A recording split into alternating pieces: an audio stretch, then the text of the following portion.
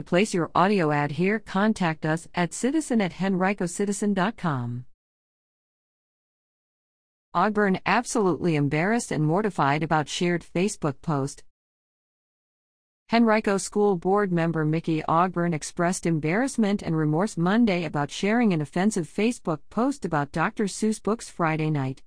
In an interview with The Citizen, Ogburn said that she shared the post, which had come up on her Facebook timeline, to her personal page quickly and without reading most of it or seeing an attached offensive photo, because it made her think about her young granddaughter, to whom she and her husband had spent hours reading Dr. Seuss books during the Christmas holiday.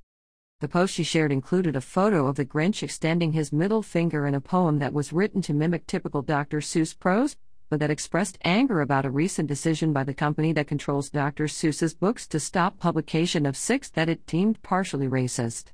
The poem began, "I looked and I read / I found them splendid / not one vicious word / to make me offended."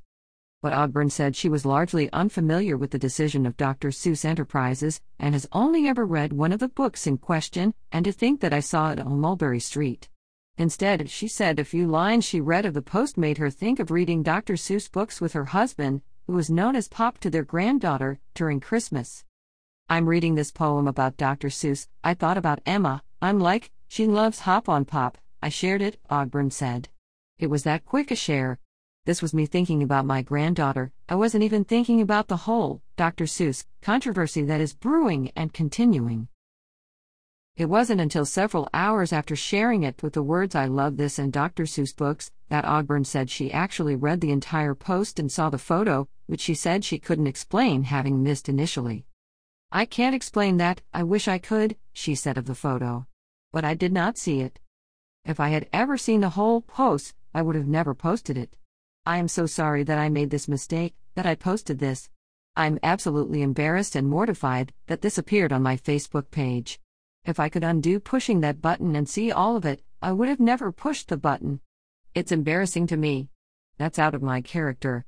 Anybody who knows me knows that that is not something I would do. I am just profoundly sorry."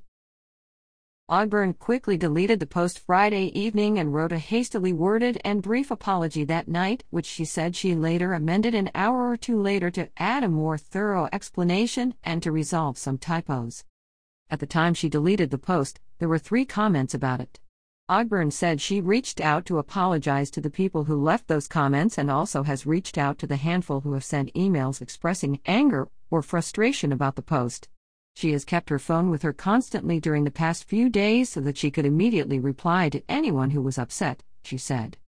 On Saturday, she also emailed her fellow board members to let them know of the post, apologize for it, and encourage them to let her know about any complaints they received so that she could reply personally.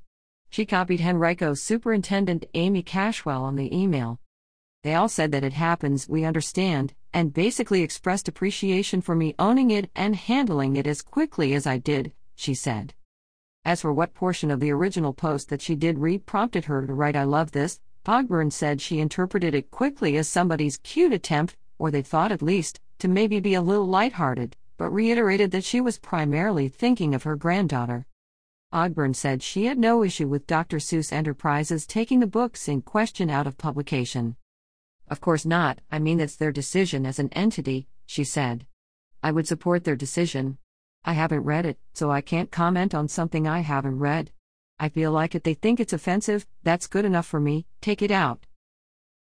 Ogburn, a former teacher herself, acknowledged that students or school system employees who had posted what she did likely would face some consequences, and she said that she had learned a clear lesson. "When you share something, look at the whole thing," she said. "It's a lesson learned for me. Be sure of what you're posting. We all have to understand that when we post something, we're responsible for what we post. Everybody makes mistakes, even the adults, and we have to own up to them. I've just tried really hard to own that mistake, to be proactive, to tell anyone that I find the rest of what's there offensive as well."